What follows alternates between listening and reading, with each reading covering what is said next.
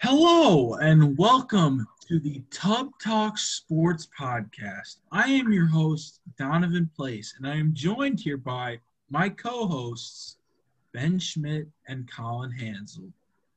The first topic I want to get to is the latest Thursday night football. Giants versus the Eagles. And boy, this was the perfect NFC East football game. I think regarding this game, we got to talk about Danny Dimes. As a person that was forced to start Daniel Jones in fantasy last night due to unfortunate circumstances, I mean, I was pleased with the 20-point effort he gave me. It would have been more if he could have finished off the end of that 80-yard run, as we all know and saw over Twitter. But I think what you said, Donovan, the perfect NFC East matchup, I think that's exactly the way you describe it. Like, there's nothing else on, so you flip it on. But did any of us really want to sit through that? I know it was a good game, but this is like it's two terrible football teams. I would be willing to watch even a Redskins-Giants game every Thursday night. Washington football team. Oh, my bad. I don't mean to offend our viewers out there. I would watch Washington and the Giants duel it out every Thursday night if I could. Yeah, I think it's pretty much set in stone. Whatever team out of the NFC East can win the most games outside of their division is going to end up winning their division. I think, ironically, with the tie the Philadelphia Eagles had, is going to help them a heck of a lot. And I think the Eagles are eventually going to win that division. Carson Wentz, even though he struggled at the beginning of the year, the last couple of weeks when I've watched Carson Wentz, he has turned on full running back mode. He is diving every time he rushes. He is taking hits. I love to see it, but the play calling out of Doug Peterson, especially on those 2-point conversion calls, those are questionable because those are terrible play calls. Look, we all know how awful the NFC East is. Everybody knows it. Everybody talks about it.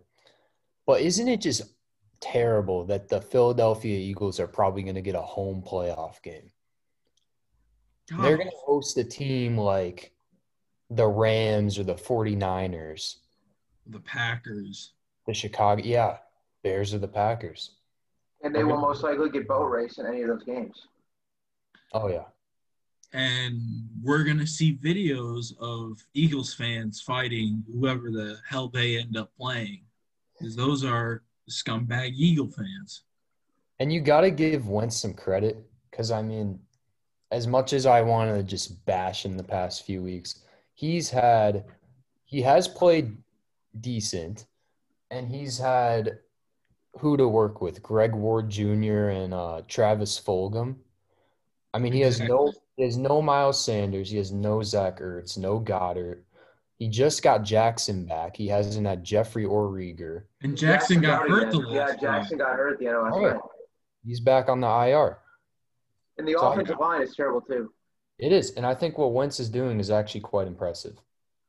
Well, it's not going to get any better either, just because think about who – if we're just going to talk about the Eagles here, think about the teams that they play. It's the AFC North, which I know they've already played 3 out of 4 teams in that division, but the Browns are going to put up a fight against the Eagles, even if I'm not still on the Browns bandwagon yet, but I don't think they're terrible either. But anyway, they already lost the Steelers, they lost the Ravens, and they tied the Bengals. So that doesn't give me any hope there. And then they're playing the NFC West as well.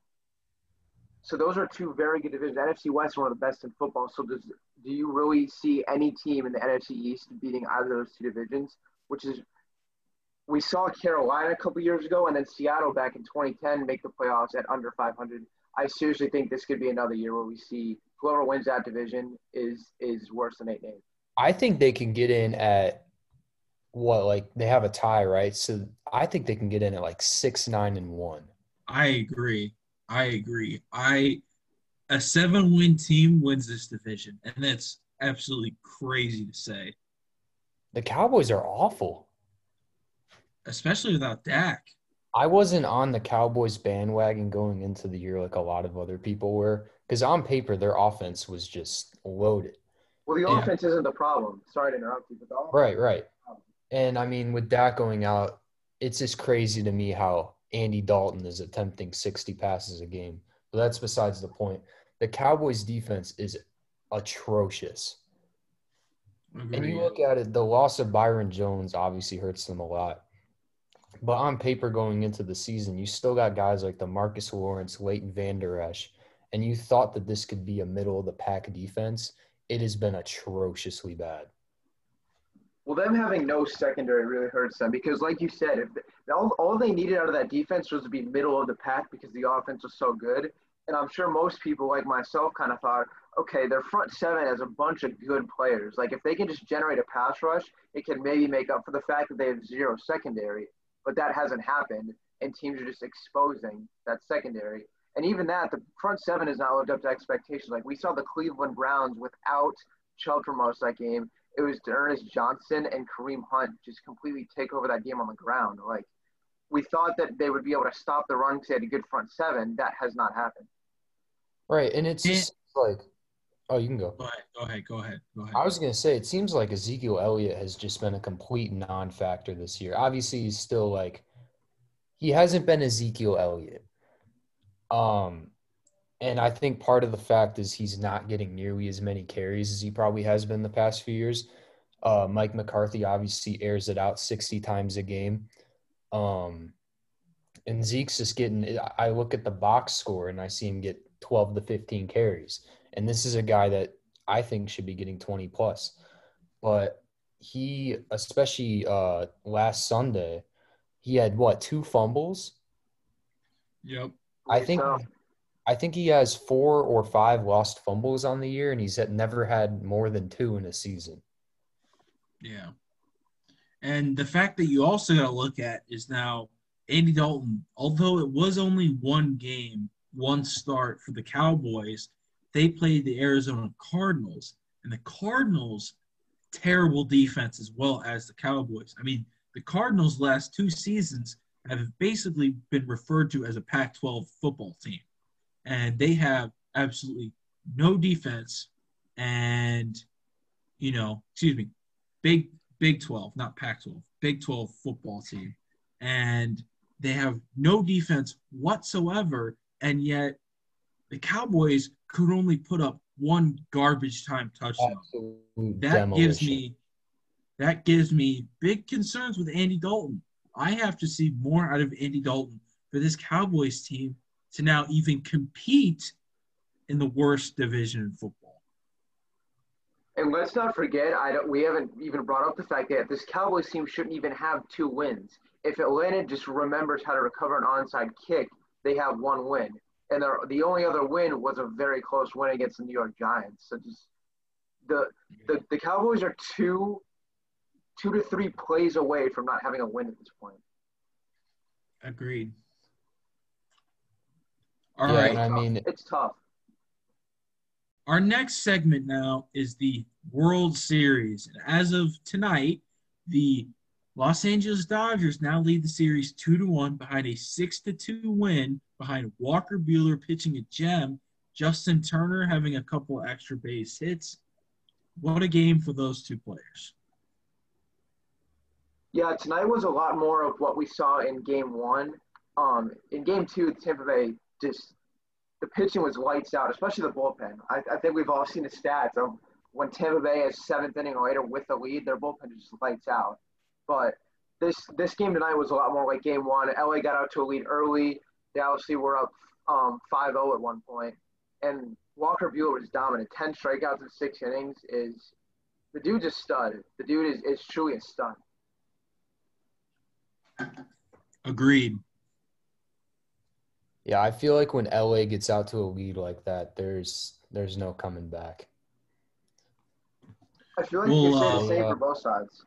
Yeah, both teams, I'm not sure what both teams' records are, but when both teams score the first run in whatever game they're playing, their record is insane. And we've seen Oh it yeah, not only in the series, but throughout the postseason with every team. What team ends up scoring first ends up winning the game.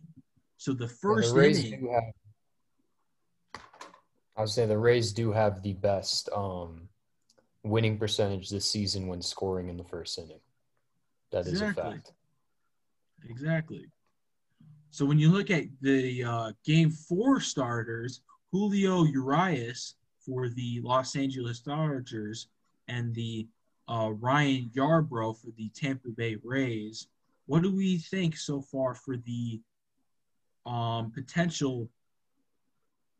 I definitely see this as more as a bullpen game for both sides. Obviously, the Rays use that strategy, we know, a ton, but a lot of times this postseason for the Dodgers as well. When it's not Kershaw or Buehler going to the mound, we see them go to their bullpen early as well, especially when it's Urias who's pitched both out of the starting rotation and the bullpen. So I think this is truly a game where we will see it gets to the bullpen early, and I think just like every game in the series, I think whoever gets the first run is going to win the game, and it's tough, but Urias, I think the Rays got a shot. Sorry, Colin. Urias has been pretty outstanding this whole postseason. I think he's only had 3 appearances, but his last appearance, I believe, was in Game 7. He finished out the game 3 innings, no hits, no walks. He also pitched against the Padres, 5 innings. He let up 1 hit. He was pretty lights out the whole start. So he's going to be tough to hit for sure. And then they got Yarbrough on the other side. I kind of like the Dodgers in this one. Maybe that's a little biased, but I will admit, My only issue with the Dodgers pick for starting Urias is that Urias hasn't started a postseason game this year. All of his appearances have been out of the bullpen. And I think that can make a little bit of a difference starting the game. Now, whether he only goes 3, 4 innings max, because they're probably end up going to use him later on in the series if the series gets extended, we're going to see that Dodger bullpen. And if you compare the Dodgers bullpen to the Rays bullpen, they are very similar. But the Rays bullpen has had a lot more action. And there are both pros and cons to both of that. The Rays bullpen so far this postseason has been lights out, but they have been worked a ton. it's really interesting for me because I honestly thought the Rays had a shot to be upset in the American League side of the bracket. Like coming into the National League side of the playoffs, for me at least, it was something insane would have to happen for the Dodgers not to come out of the NL because they just looked like a powerhouse all season long. And something crazy almost did happen. The Atlanta Braves almost took them down, which is wild to think about, just because the Dodgers all around roster is so good. For me, it was kind of like there's no way this team should not end up in the World Series. On the other side for the AL, even though the Rays are the number one seed, I still had plenty of doubts because the AL from top to bottom just had some really good squads. I mean, the White Sox, they lost in the first round, but as the 7th seed, that team with a week to go in the MLB regular season was the 1 seed. So I feel like the Dodgers should be the favorite. I know they're up 2-1, but it's just going to be tough for me the rest of the way to pick against the Dodgers. I mean, to me, this is a absolute must-win game for Tampa because looking ahead to Sunday night, you're looking at potentially another Kershaw-Glasnow matchup. We know how dominant Kershaw was in Game 1. He went 6 innings, 2 hits, 1 run, and 8 strikeouts. Glasnow has kind of struggled the whole postseason. So I think if the Dodgers are able to go up 3-1, I think it's just meant to be Sunday night. I agree. This has got to be a winner go home game for the Rays. I feel like they are going to get in their bullpen early. You're going to see Nick Anderson, who I think hands down has been the best guy out of the bullpen in all of MLB this season. You're going to see him early. You're going to see him in the 4th or 5th inning. The same exact thing with Diego Castillo. You're going to see him in either the 4th or 5th inning. in a runners on base situation to try and shut down the Dodgers from winning this game. I think we can all agree here that Clayton Kershaw is just one of those good guys in sports. Like, I think we all want to see him get a ring. Like, we may not be Dodgers fans, but just how much Clayton Kershaw has struggled in the postseason.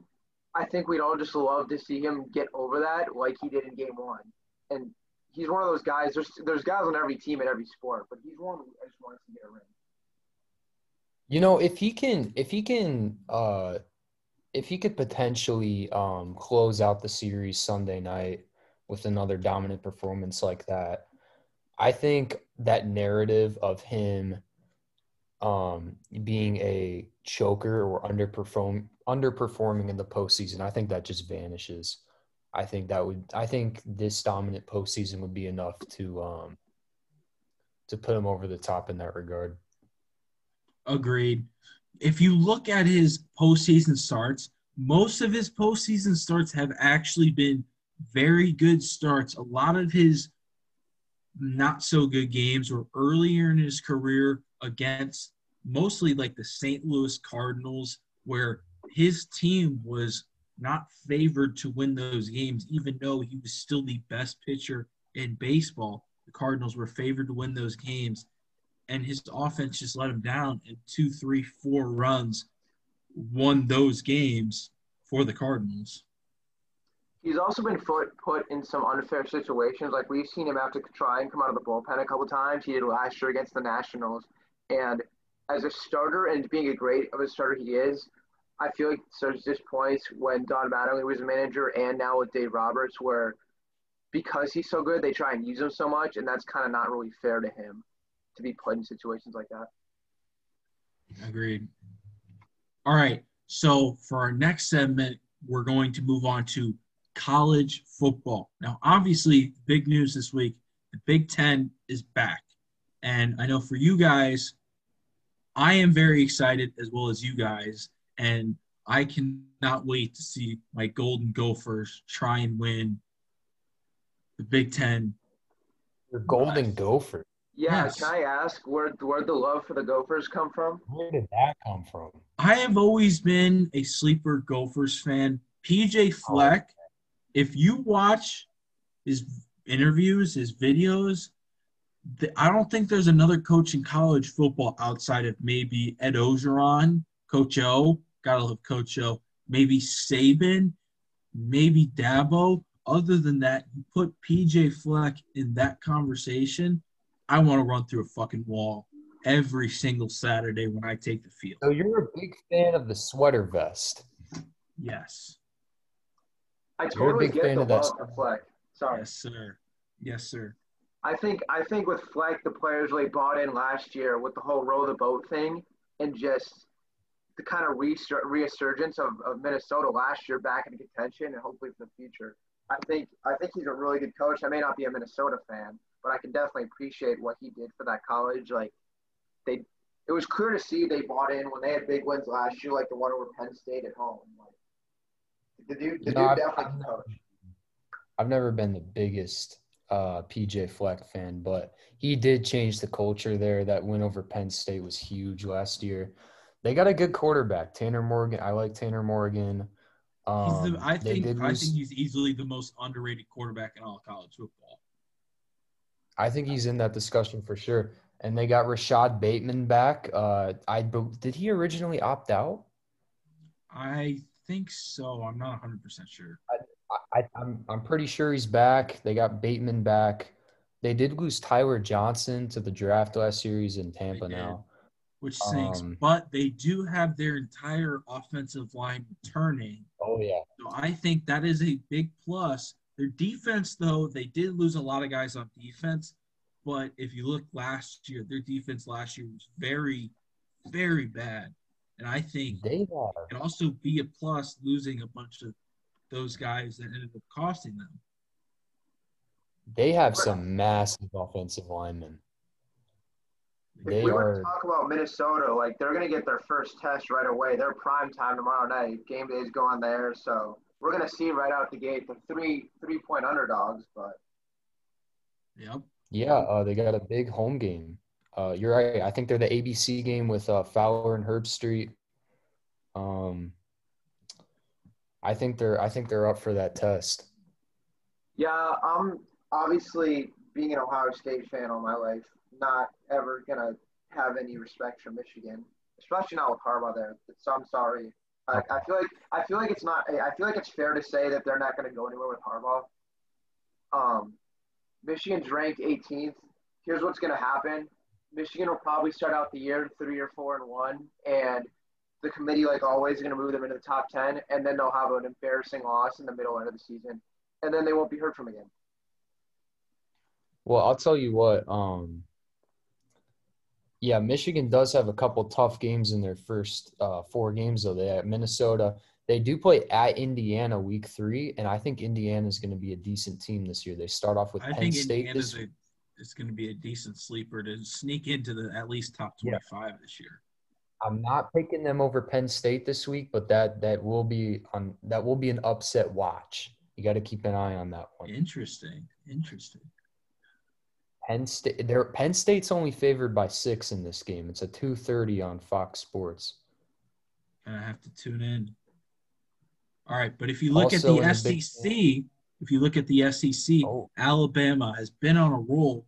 But the big thing with the SEC this year is that the defenses have been underperforming a lot. Do you think we will end up seeing that in the Big Ten, or do you think we're going to see the normal Big Ten football, run the ball, good defense? I think Big Ten it's going to be the Big Ten. You just pound the rock, hard-nosed defense. Especially with these Iowa, Wisconsin. I mean, they're Ohio State, Michigan. You're just going to see that consistency with their defense year in and year out. They're all very talented on the defensive end. They all have good defensive coordinators. Maybe I'm just being a little biased, but Iowa, they don't even have a lot of their starters back from last year, but I have so much trust in their defensive coordinator, and he's just consistently over the years put together great defenses. So I'm expecting a lot of unders in the Big Ten this year. I Interesting. think I I wouldn't be surprised if it takes a week or two because so little preparation, obviously with the pandemic. The way they've been able to train and practice has been different. But I would completely agree that once it takes a couple weeks for defenses to get back into the swing of things, then it'll go back to being normal Big Ten football. I thought the same thing with the SEC at first, though. I was kind of like, oh, okay, it's just because they haven't been able to practice. It'll be back to the same normal SEC defense after a couple weeks. So far, that has not changed. But I'm gonna stick with the same thought, and I think Big Ten football will see the pound the rock defense style gameplay. It just might take a couple weeks to get into it. And some of the matchups we got tomorrow, like Ohio State being 27-point favorites, stuff like that, I think it's going to lead to defenses looking bad, but it'll get there. I just Yeah. want to say, I think Ohio State is going to blow Nebraska out of the water. They are going to destroy Nebraska. And I also wanted to just point out that the SEC has a lot of offensive firepower this year. Like with Florida, Kyle Trask is outstanding. Kellen Mond with A&M. Even Ole Miss putting up a ton of points on Alabama. They got Lane Kiffin. He's an offensive genius. Right. All these schools really have a ton of offensive talent this year. So that also does factor into it. Right. And I do want to mention the game that was played tonight, Illinois and Wisconsin. Wisconsin just put on a demonstration of what Wisconsin football is. They run the ball. They play good defense. Wisconsin defense pitched a shutout. Illinois only got a touchdown on a fumble 6, which was a questionable call when I was watching. But Graham Mertz, if I'm pronouncing it, He was Graham phenomenal. Mertz. He was phenomenal. He was 20 of 21 with 5 touchdown passes. That was insane. And I know this is one of the best quarterbacks Wisconsin's had in a long time. that he has got to be a Heisman favorite at this point. Redshirt freshman. Redshirt freshman. That's pretty outstanding. And their It is. quarterback, I believe their starting quarterback, Jack Cohn, is injured right now. Yeah. He's their senior quarterback. And I do expect him to start when he comes back. But we could have a little quarterback controversy here. And you love to see that out of the Big Ten. Love to see that. And I'm gonna be honest. Graham Mertz, it was one game, like you said, 20 for 21, 5 touchdowns, 4 in the first half. If Wisconsin gets their offense going like this every week, although it was Illinois, that's a scary sight to see, especially since this dude has 4 years of eligibility still. Exactly. Yeah, talking about Mertz, Also I think when you're a kid dreaming up making your debut on the football field, I don't even think you dream of going one in completion good. Like that was just on another level. Exactly. All right, so we're going to move into our next segment, the NFL preview for Sunday. We have a lot of good games. We have the undefeated, both Steelers and Titans. Guys, what do you think is going to come out of this game? Well, I think that's definitely one of the games of the week. I was a little bit surprised when they decided to flex Tampa Bay, Vegas out of prime time, that game wasn't considered to be flexed into it. I obviously don't know what all went into that decision, but you would think two undefeated teams would be a pretty good prime time matchup. But anyway, I think the Steelers are going to have to do a lot more through the air than they did last week. Obviously, it's a lot harder matchup than Cleveland was. But I could totally see this game getting into a shootout. We saw Tennessee get into a shootout last week with Houston, and it took a touchdown by A.J. Brown just to send it into overtime. But I think we're going to see two quarterbacks tomorrow on Sunday put up some really, really big numbers. I think, although as good as Derrick Henry is, I feel like Tennessee is going to probably rely more on the passing game for this one. Even though both teams have had pretty good defense performances, I think just the way these teams are rolling right now and how good the quarterbacks look, I think it's gonna end up being a shootout. I think that show with the line being 51 right now. So I think this easily has the makings of each team getting to the high 20s, low 30s. Yeah, Tennessee has played a lot of close games this year. They obviously that Tuesday night game against Buffalo, that was pretty much a blowout. They really outperformed Buffalo. They got Josh Allen uncomfortable. But every other game has really been close. They beat the Vikings by 1. They beat the Jags by 3, Denver by 2. And, I mean, this week against Houston, I'll give them a little bit of a pass on that because Houston is a good team. They have Deshaun Watson. Maybe not a good team, but they're still dangerous with him. And they're coming on a short week where they had to play a Tuesday night game. So coming into this week, they're going up against Steelers team with, I believe that is number 1 in total defense scoring this year. They've been very impressive. They blew their division rival Browns out last week. I kind of am leaning towards Pittsburgh in this game. As amazing as Tannehill has been this year, I think when it comes down to it at the end, I like Big Ben making the big plays. And I think the Steelers are going to come out on top. I do want to make a point that the star and starting left tackle for the Titans, Taylor Lewan, tore his ACL out for the season. And the Steelers are known, especially with this new core on defense, for having a very good front seven with Bud Dupree and TJ Watt. That could make a very big defense in not only the run, but the pass rush, for the Steelers against the Titans. Now, for the next game, for the next game, I would like to highlight it would be the game that got flexed out of prime time, the Buccaneers and Raiders. Now, I think this is a very interesting game. Derek Carr, even though he has been very, how else do I put this? But he's been shit on throughout his career for, the Raiders that one year were very close to making the playoffs, and with a bad injury Derek Carr had, kind of set the Raiders back a couple years. Derek Carr has now gotten back to that level, and Derek Carr has been basically the anti-Kirk Cousins and been very good in primetime games. I know this is no longer a primetime game, but the Buccaneers are a very good opponent. The Raiders, I think, might be able to have a shot against the Buccaneers. This game really worries me, mainly because of the whole COVID situation going on right now. Obviously, Trent Brown tested positive. Jonathan Abram has also been By the ruled way, out. Trent Brown, great tattoo. Great tattoo. I don't know if you guys saw that. Great tattoo. He has a tattoo. That is an all-time football tattoo. He has a tattoo of a girl sucking him off wearing his jersey. Oh, yes. Yes, I did see that. Great tattoo. All time. Great tattoo. Tattoo Hall of Fame. Agreed. Yeah, Trent Brown, he's played like one game this year. He's had it rough.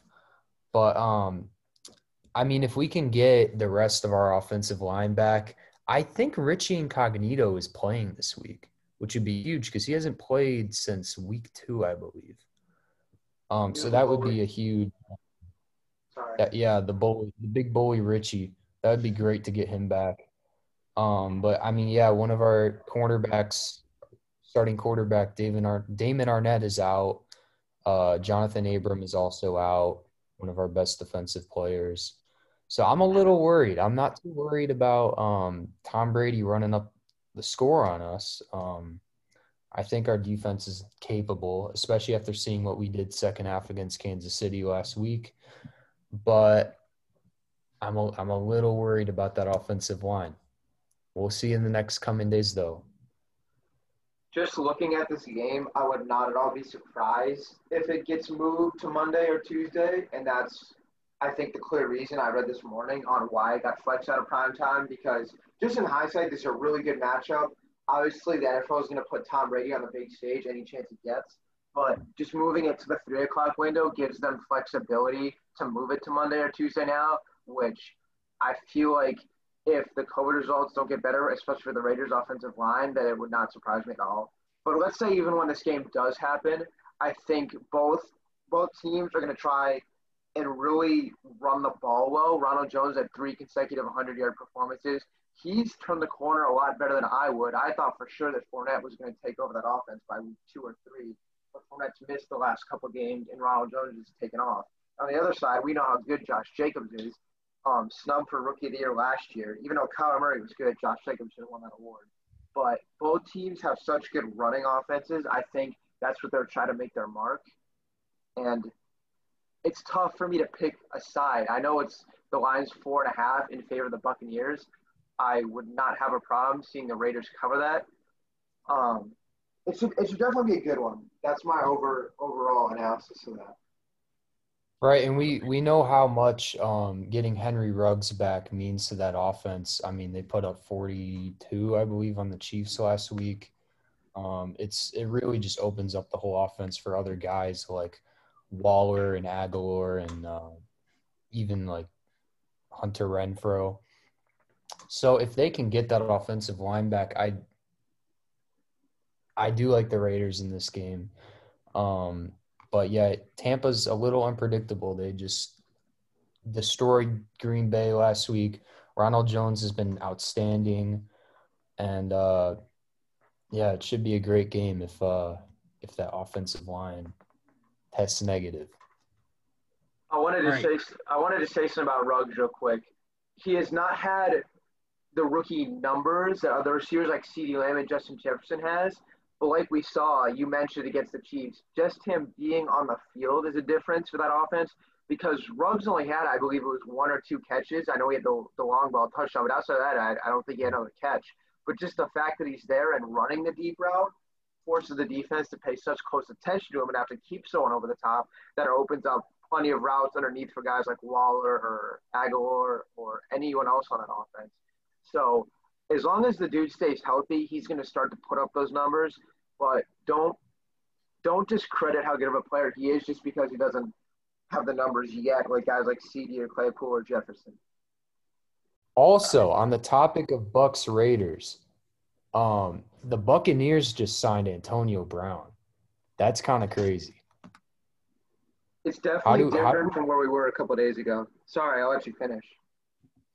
No, I just so he's had an 8-game suspension, right? So I don't know if he's eligible for their game next week. I'm not sure who they play, but I mean it's just kind of crazy to me. Obviously, I don't like Antonio Brown. He kind of screwed the Raiders over, threw a fit. He got Screwed the his eight Bills game over. suspension. Yeah, he didn't want to go to Buffalo. He What's wrong refused to go with to Buffalo? Buffalo. What's wrong with Buffalo? The dude just wants He to didn't play have with Tom Brady. no Josh Allen. Yeah, that's because didn't he go to the Patriots like week 2 and he caught a touchdown like without any practice or anything. Yeah. He just fit right into that offense. But I mean, it's just back when he was on the Raiders, it's just like everything happened so fast in the span of like a few weeks where it was like everything was normal and then it was like the helmet thing, calling Mike Mayock a cracker, and then he's gone. And Exactly. now it's like I didn't think he would be back this year. It feels kind of weird that he's back. And already with Evans and Godwin, it's going to be interesting to see. And on Gronkowski too. Gronkowski stinks, but it'll be fun to see how they incorporate him into the offense and if he becomes maybe possibly their top receiver. Yeah, It's definitely different. Sorry. With Tom Brady, LaShawn McCoy, Gronkowski, and Antonio Brown, they're essentially just putting together the 2014 All-Pro team down at Tampa Bay. Yeah, I mean they definitely have. I mean, on paper, this team is insanely talented. Um, they have a lot of different options. They still are young at. They still have like Tristan Wirfs. They're still young on the offensive line. Their secondary is still young. Um, but they definitely have the talent overall in their roster to not only win the division, which they most likely will, but to really compete for a Super Bowl or an NFC championship. It's definitely a different development than where we're at on Wednesday when the news first broke about Antonio Brown and the potential in Seattle. And it didn't even cross my mind when the fact that they were talking about Antonio Brown looking at teams that, hey, he probably wants to go to Tampa Bay. I know it was brought up back in like March, and Bruce Arians just dismissed it right away. So in Seattle, had been a team kind of talked about going after him all this time. So I figured when the news broke on Wednesday, okay, yeah, it's a lock. He's going to Seattle. Picked him up in fantasy right away. So this was definitely not something I thought of when he signed there earlier today. But like I said, as someone who just picked him up in fantasy, I really hope he reverts to its old form. I think it's not going to be anywhere near the same just because of the fact that, one, he's not going to get the same amount of targets as he did as wide receiver one in Pittsburgh. But also, the dude hasn't played in over a year. So, although he's eligible to play in 2 weeks, we'll see how in good of game shape he actually is in. I know we've seen videos from practicing with different QBs like Russell Wilson and guys like that over the past months, but it's just not the same as actually playing in a game. So we'll see how ready to go he is when his suspension is up, and we'll see if Tampa Bay actually activates him here in 2 weeks. Now, as talented as he is, and we say like, oh, he has a good relationship with Tom Brady. He really wants to play with Tom Brady. Could getting Antonio Brown actually hurt the Buccaneers in a sense where like it could create locker room issues or, him not getting as many targets as he might think he might get? Could that like become a distraction? Because like when he was on the Raiders, it really just became a huge distraction for the whole team. And that was all the media talked about when it came to the Raiders. So could this potentially, do you think, become a bad thing for the Buccaneers? I do think with the target issues, that is a great point, especially with all the weapons they have. They have a three running back deep core with Ronald Jones, Leonard Fournette, and LaShawn McCoy that are very good to go along with all the receivers and tight ends they have. Targets are going to be an issue. I did see, though, a couple rumors on Twitter. Obviously, we know Twitter. Who knows how, credible the source can be. But I did see that the Tampa Bay Buccaneers were possibly shopping Mike Evans. And one of the teams interested was the Green Bay Packers. So I Honestly, thought I that was think it. I would be really surprised to see Mike Evans on the move. I think there's even more legitimacy to the Julio Jones rumors just because the Falcons seem like they don't really have a direction at this point in time.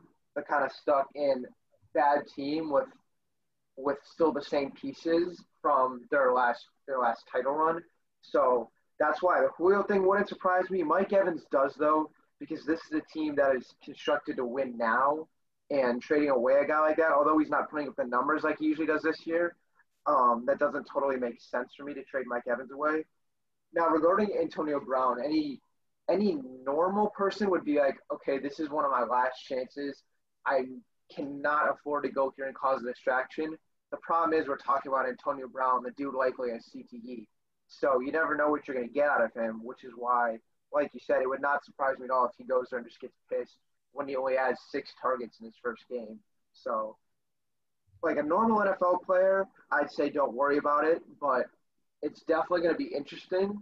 Like you said, it's not going to be the same circumstances when he was in Pittsburgh. So I definitely, if it goes well, this has the potential to put Tampa Bay over the top just because how good that offense is. And their defense is good as well. The defense doesn't even have to play well. They are anyway. But it'll be interesting for sure.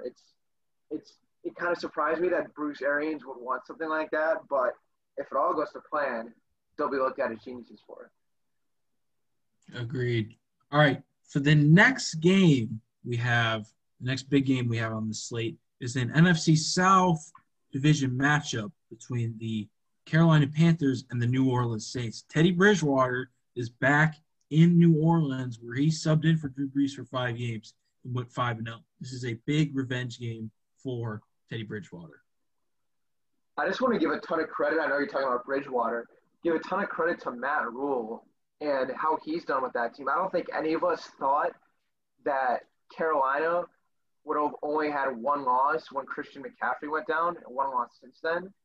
And it really just how Matt Rule has used Mike Davis in that system and how they've kind of used shorter routes playing to Teddy Bridgewater's strength to get guys like DJ Moore and Robbie Anderson open. Stuff like that where he's kind of brought his own look to the offense and really made guys like Teddy Bridgewater play well. I'm not saying that Teddy Bridgewater is a bad quarterback. We just know that Teddy Bridgewater has flaws. And I think that in Carolina, they've done a pretty good job of limiting those flaws. Just like how last year in New Orleans, they were able to use guys like Michael Thomas, slant route king, which is why I worked with Teddy Bridgewater. And they've kind of done that again in Carolina this year. We know that Teddy Bridgewater is not a guy that's going to throw it 60 yards downfield all game long. So I don't think any of us thought that Carolina would be 500 right now, but major credit to them because this was a team that some people even thought at the beginning, like, yeah, they just signed Teddy Bridgewater, but this could be a team that's terrible enough to where they end up picking Trevor Lawrence, and it doesn't look like that's going to happen now.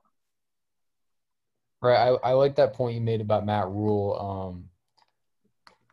We saw him at Baylor. We saw him take Temple, make Temple a ranked team, get some big games on AB. We even saw them get College Game Day on ABC. He went over to Baylor, turned them into a Big 12 powerhouse for a couple years there. Last year they challenged Oklahoma. We're a few plays away from a Big 12 championship, and now you see him in Carolina, like you said, at 3-3. They've pulled a few wins out against like the Chargers and the Cardinals that we really didn't expect them to, especially without McCaffrey. And if they can somehow pull a win out of their ass here, looking down at their schedule, they definitely have enough winnable games to a point where they could make the playoffs, especially with 7 seeds this year. So I think that's very impressive what they've done to start the season. And I believe McCaffrey is eligible to come off IR now. I think he is likely to next week, and they play Atlanta, so that'll be good to a good game to incorporate him back into the offense. And the Saints on the Saints side, they've really not been what we expected. They started off with a great game against Tampa week 1, then losing back-to-back games against the Raiders and the Packers. We also saw them struggle with the Chargers last week, a game that the Chargers probably should have won. And If they make that field goal at the end of regulation, New Orleans is 2-3 right now. But back to your point. Right. So I actually do like the Panthers to cover in this game. I'm seeing Saints -7. So I think that'll be a good game to watch. Also another 12 o'clock game along with Titans Steelers. All right. Now, for my point about the Saints is that the Saints, we all know, have struggled, especially Drew Brees. We've seen ever since he got the thumb injury against the Rams last season, Drew Brees has really struggled throwing the ball deep. And with that, we've seen the emergence of Michael Thomas. But this year alone, especially without having Michael Thomas, and in this game without having Michael Thomas and Emmanuel Sanders, his 2 top receivers at home, I do think this is a game the Saints will struggle. And I do think Carolina, this is a perfect game for them to make a statement win and kind of push themselves into a playoff conversation, especially with the extra spot this year in the NFL playoff format. I think Kamara's workload is going to be insane. Like, let's just talk about that. He's already been great this year. Like, I think it could go to a new level this week with how much they'll use him. Or if not Kamara, they'll use Latavius Murray. I think they're going to lean heavily on those two all game long without the top 2 receivers. Traquan Smith isn't terrible, but he's not a wide receiver 1. So that's why I really think they'll lean on the running backs. I honestly was surprised. I know we're going to get into bets here in a little bit, that the spread was 7 points in favor of New Orleans. I know New Orleans over the past bunch of years has kind of beaten up on Carolina, but I honestly was surprised to see that they gave it a 7-point favorite in favor of New Orleans. Carolina's 3-3 and New Orleans is 3-2, but kind of a bad 3-2.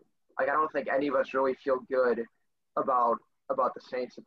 We all know they can get on a roll, but I don't think any of us feel good about them right now. Agreed. Now, the recently flexed primetime game between the 5-0 Seattle Seahawks and the 4-2 Arizona Cardinals. Arizona Cardinals are on a short week, 6 days rest, but at home against Seattle, who's off a bye.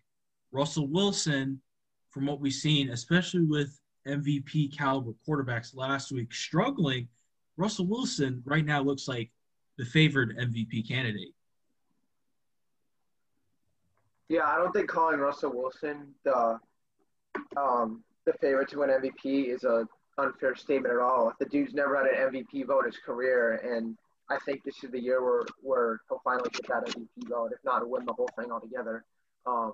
We all know let Russ cook, but he's just been insane. I mean, his worst performance was against the Vikings, and that wasn't even a bad performance. It was still good enough to win them the game. They're 5-1, they're 4-1 against the spread, and although Arizona has been good this year, I mean, we all knew with Hopkins that offense was going to be even better, but I don't necessarily thought they were ready to take that next step yet.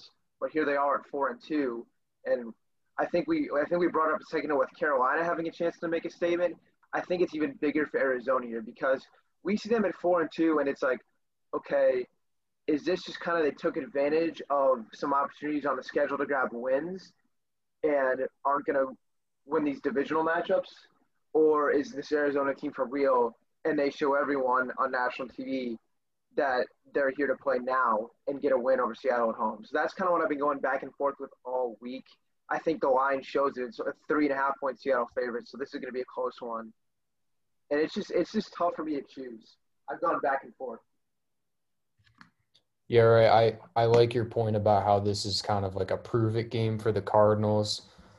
The the last time we saw Seattle, they had that game against the Vikings.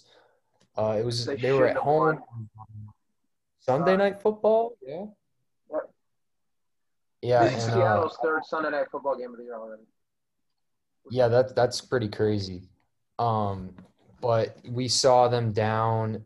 We saw that we all know the Dalvin Cook 4th down, couldn't pick it up, would have ended the game. Controversy on that call by Mike Zimmer. But we then saw Russell Wilson go 95 yards, really just making an MVP statement there and winning the game. Just Russ doing his thing.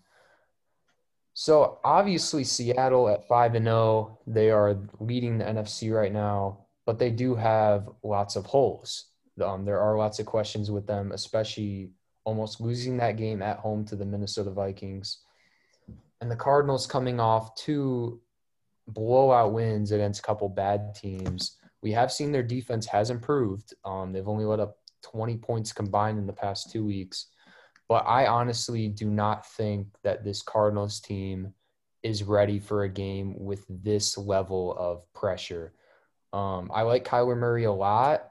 I just don't see that defense holding up at all against Seattle. And I don't think Arizona is there just yet. I think Seattle wins this pretty easily on Sunday Night Football.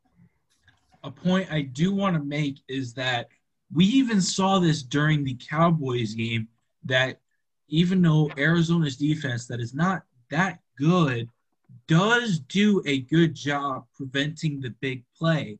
And we know with the weapons Seattle has with DK Metcalf, Tyler Lockett, and Russell Wilson having one of, if not the most accurate deep ball in all of football, if the Arizona Cardinals can continue to stop that big play on defense, I think Arizona does have a shot to win this football game at home. It's I know I said this already that I've been going back and forth. If you think about it, Arizona really should be 5-1 right now. There really was no excuse for them to lose at home to the Detroit Lions a couple weeks ago. I kind of get why they lost Carolina on the road, because as we talked about it, Carolina's not a bad football team, but really Arizona should have beat Detroit at home. I know Stafford's a good quarterback for Detroit, but just Arizona overall is a better team than Detroit is. So really Arizona could be 5-1 right now, but I think until I'm proven otherwise, which is how good Seattle has been this season, I think I'm going to have to pick Seattle's game. And think about it, Seattle's 5-0. They haven't even gotten the full Jamal Adams experience yet. He's been hurt for most of the year.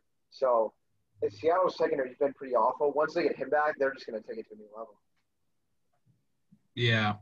All right, and then the last NFL football game we're going to talk about this week, the Monday Night Football game between the Bears and Rams. I think this is the 3rd straight year the Bears and Rams have been flexed to a primetime game.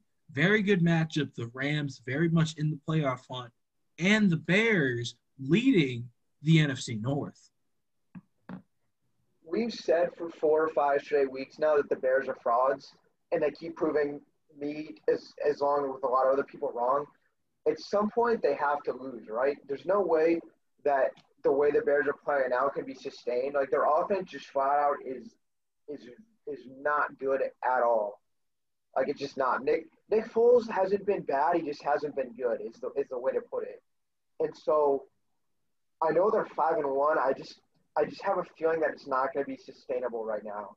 And I think with a team like the Rams, who have looked as good as they have, that as long as the Rams can somewhat effectively move the ball on offense, that defense will just shut down Chicago. And I think this could totally be a low-scoring game that goes in favor of the LA Rams. Yeah, and one stat that really stood out to me about this Bears team is they are dead last in the league in time of possession. So their defense has really been on the field a lot this season, and they've still just continued to shut teams down.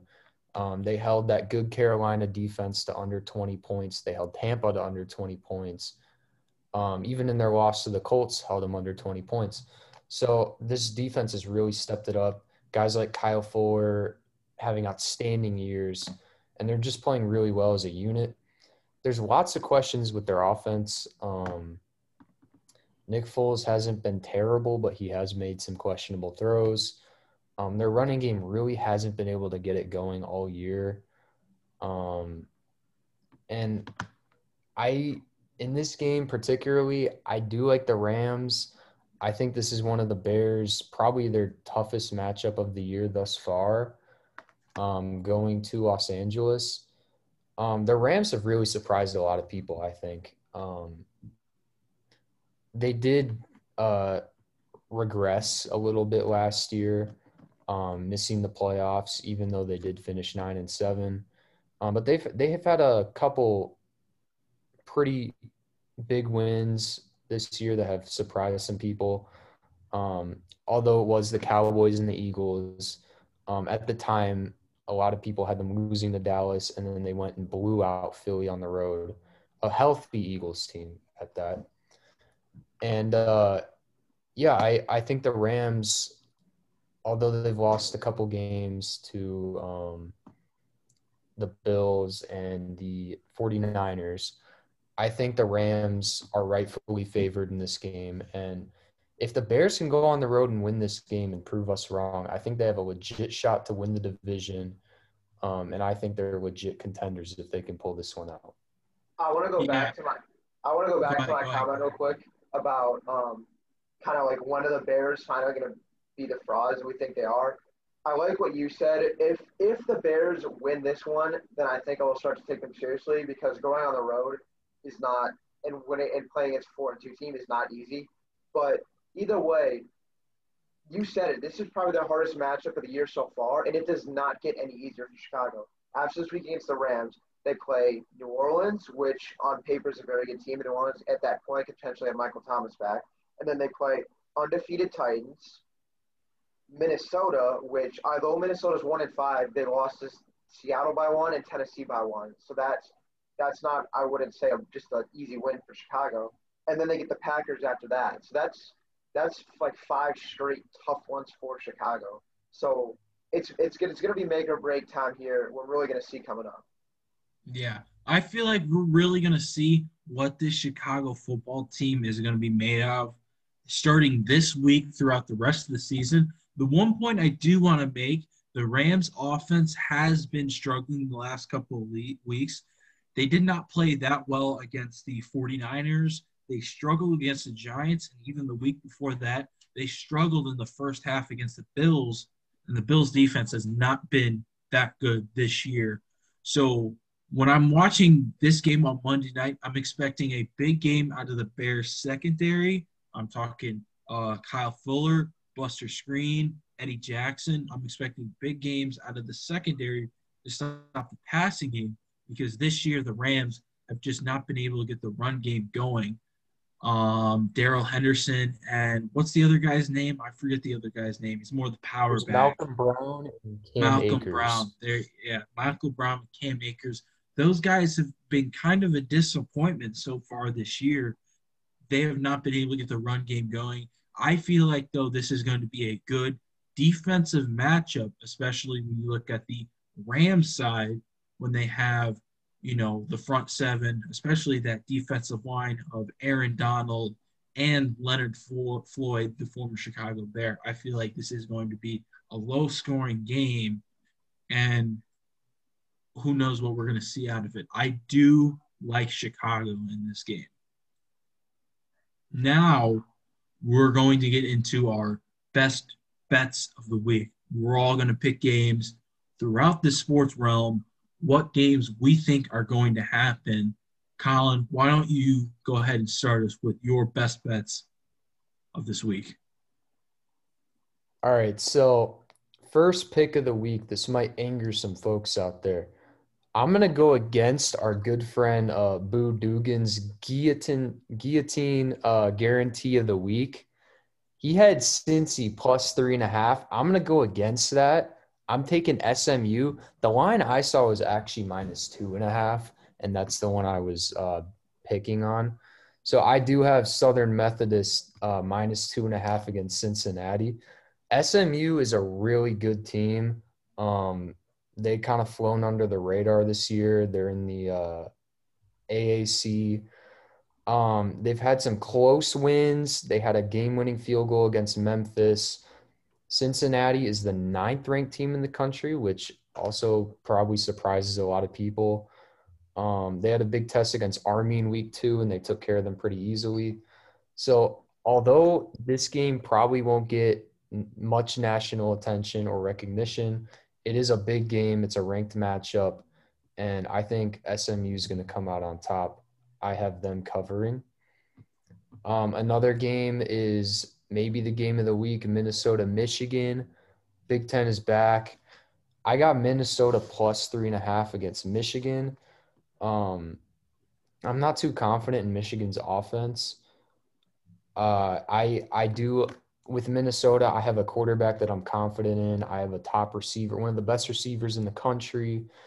And they're at home. I think Minnesota will not only cover, but I do have them winning this game. So that's my second pick. My third pick, I have it's straight out of the Mountain West, Utah State, Boise State. I'm taking the over on this. It's 52.5. Mountain West, I'm telling you, late night games. I love the Mountain West because it's like you finish your primetime game of the day, and then it's like, oh shit, San Diego State and Boise are playing at 9:30. You So love it. I think You this love one's it. gonna. You love it. I think this one's gonna go over. Um, Utah State, they don't have Jordan Love this year, but I think they're going to put up some points. Boise State, year in and year out, it's an outstanding program. I got the over in that one. I have my fourth pick, Michigan State Rutgers. This is an absolute shit show. I'm telling you. Rutgers is awful. One of the worst, probably the worst Power 5 team in the country. And Michigan State has really regressed over the past few years. They no longer have Mark D'Antoni. I got the under 44.5 here. I don't think many points are going to be scored, especially by Rutgers. And I don't see Michigan State putting up too many points. So I'm taking the under on this one, 44.5. And then my last pick, I kind of hinted at this earlier. Seahawks minus 3.5 against the Cardinals on Sunday Night Football. I'm taking the Seahawks on that. I think they're going to cover the 3.5. I don't mean to discredit the Cardinals at all, but I really haven't. I need to see them prove themselves first before I can pick them against Seattle on a big stage like this. So before I can see that from a young team like that, I'm going to take Seattle minus 3.5. I like those Those are picks. Ben, let's hear your picks for this week. Alrighty, so first one I'm going to start off with, I kind of mentioned this earlier when we were going over the Carolina-New Orleans game, but I want to talk about it a little bit more. So New Orleans is favored by 7. I'm going to take Carolina to cover that one. I still think New Orleans is going to come out and win the game, but if I had to put money in, I'm going to pick Carolina to cover there. Carolina doesn't have to deal with the normal environment of playing in the loud Mercedes-Benz Superdome, and just plus the fact that Carolina's been so much more improved overall this year, and New Orleans hasn't. I think this may not be one that Carolina wins, but I definitely think that 7 points is a little bit generous, especially in a match with two teams with relatively similar records at this point in time. So my first one there is picking Carolina to cover. My second one is going to be a little bit of an upset. And so for this weekend, one of the other noon games, we have Cleveland favored by 3. I'm actually going to take Cincinnati on the upset here. I think it was a close matchup when they played in week 2. Cleveland came out with a 5-point win. This time around, Cleveland does not have Nick Chubb. I know Kareem Hunt has still been playing well, but in that week 2 matchup, both Chubb and Hunt went off and both had touchdowns and played really, really well. And I think Cincinnati has pieces. They just haven't kind of been able to put it together. I know they do have a win against Jacksonville, but outside of that, they just haven't really been able to put it together. I think this time around in Cincinnati, and Cleveland coming off a terrible loss last week to Pittsburgh, I think still is not playing great football at the moment. So I think Cincinnati takes advantage of that. They're at home, and we already saw that this has the potential to be close in week 2. I think Cincinnati being 3-point underdogs is a pretty decent bet to pick them to upset. So that's going to be my second one, taking Well, Cincinnati there. Were you going to say something? I said I love that. I think that one is not one that a lot of people are really going to think about, but I like that. I like the potential there. So that's where I got that one from. And then my last one, my third one, going all NFL here for this week. The over-under on the Dallas-Washington game is 47.5. I'm going to take the under on that one. I know life's too short to pick the under. Just the fact that, though, both teams, Dallas 2-4, Washington 1-5. I think that Dallas are going to kind of get out to maybe an early lead, and then they're just going to run the ball. I don't see a whole lot of points getting scored here. We already know Washington has not been on offensive attack this year. So I think what happens in this game for Dallas is they'll probably grab maybe a 1 or 2 touchdown lead early. It could maybe stay close, but I think we'll see Dallas kind of try to run the ball. I don't see any way this turns into a shootout. So I think 47.5, taking the under on that one isn't a bad bet. So that's going to be my third one. But overall, I think this weekend, I know for my bets, I just talked football. I think we have a chance at some really, really good games. I know we talked about a bunch in our last thing, but it definitely should be interesting. I like the 2 primetime games this week, so I'm looking forward to it for sure. I guess what you're about, Donovan.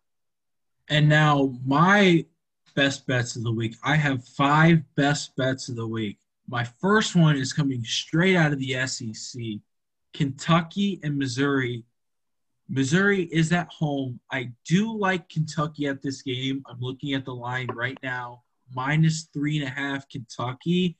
Kentucky has played not great, but they have played okay this year. Missouri, their one win against is LSU this year. LSU is not a good football team.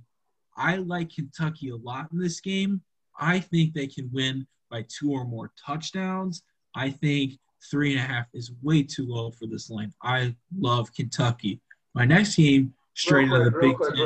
Real quick. Before you get into that one, as a student at the University of Missouri, I think the saying that Kentucky wins by a couple of touchdowns is a little bit bold, but I don't have a problem with you picking Kentucky to win that game. Connor Blazek had an outstanding performance against LSU, the freshman quarterback for Missouri.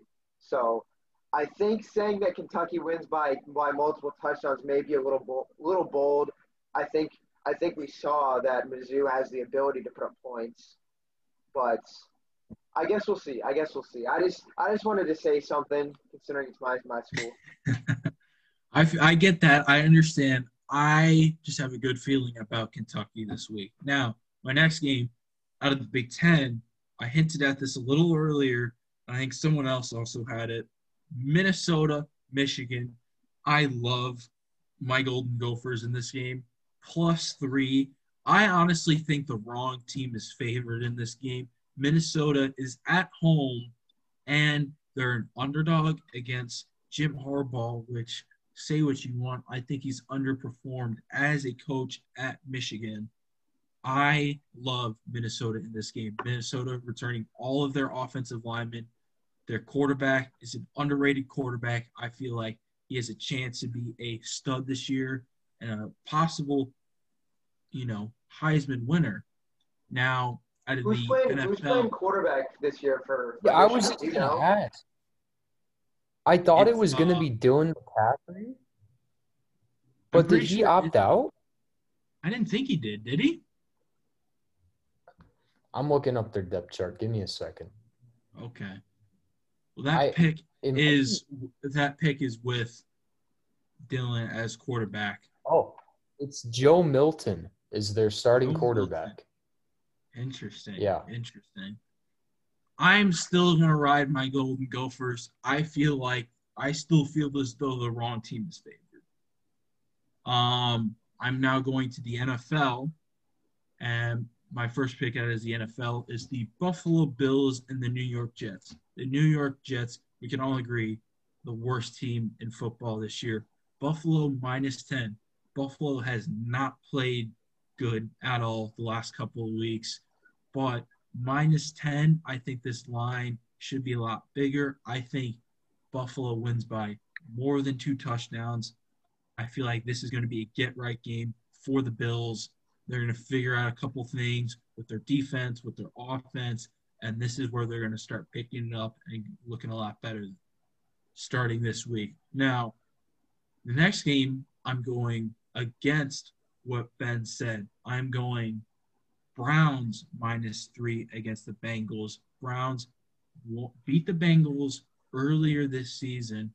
The Browns look terrible, just as everyone started to like the Cleveland Browns. They played the Pittsburgh Steelers, major letdown.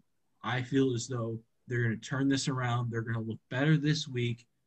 Baker, I'm not sure if he's still 100% healthy, but I feel as though he's going to play better this week. The Bengals are without Joe Mixon. I think that is a big, big loss for the Bengals. I feel as though the Browns can win by 3 or more points. And my last game this week, we also hinted at earlier, the Carolina Panthers. I love the +7. New Orleans I think, is one of the most overrated teams this year in the NFL.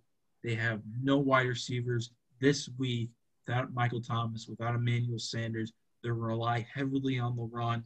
I think Carolina can stop the run and be able to score on offense. I like Carolina to cover, possibly win this football game.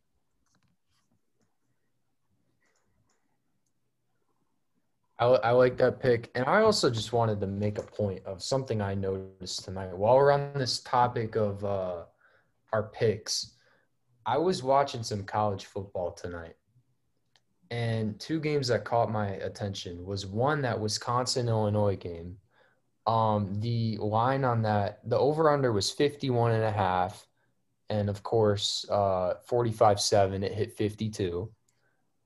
So we got a – you took the under on that? I bet the under. Wow. Wow. Life's too short, man. I know. So we got a half point over on that game. The other game I was watching was the Raging Cajuns of Lafayette were playing the UAB Blazers. And this game was 24-20. It looked as if so picture this. It's 24-20 Lafayette. They pin them down at the 5-yard line. UAB has the ball. They have 95 yards to go in the span of a minute. And, they're under a lot of pressure. Quarterback throws an interception, right?